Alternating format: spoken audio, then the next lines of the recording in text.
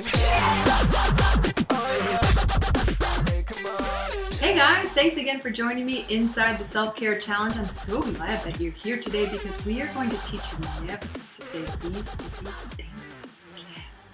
Did you know that the Bible teaches that there's an enemy of our soul and that his primary mission is to torment your mind? What's his goal? His goal is self-sabotage in the form of negative self-talk. He'll get you saying these three things like nothing. Number 1, I am so not disciplined. Number 2, I am just not a morning person. Number 3, I can never get organized.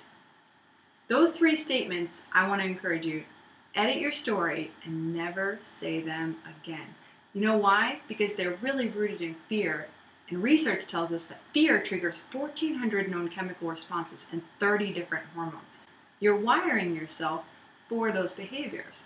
And whatever follows your I am statement is determining the course of your life.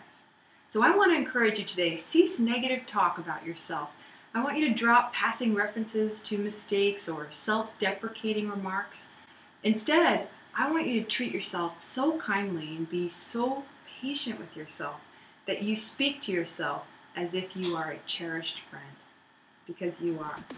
Take action now, and I can't wait to see you tomorrow.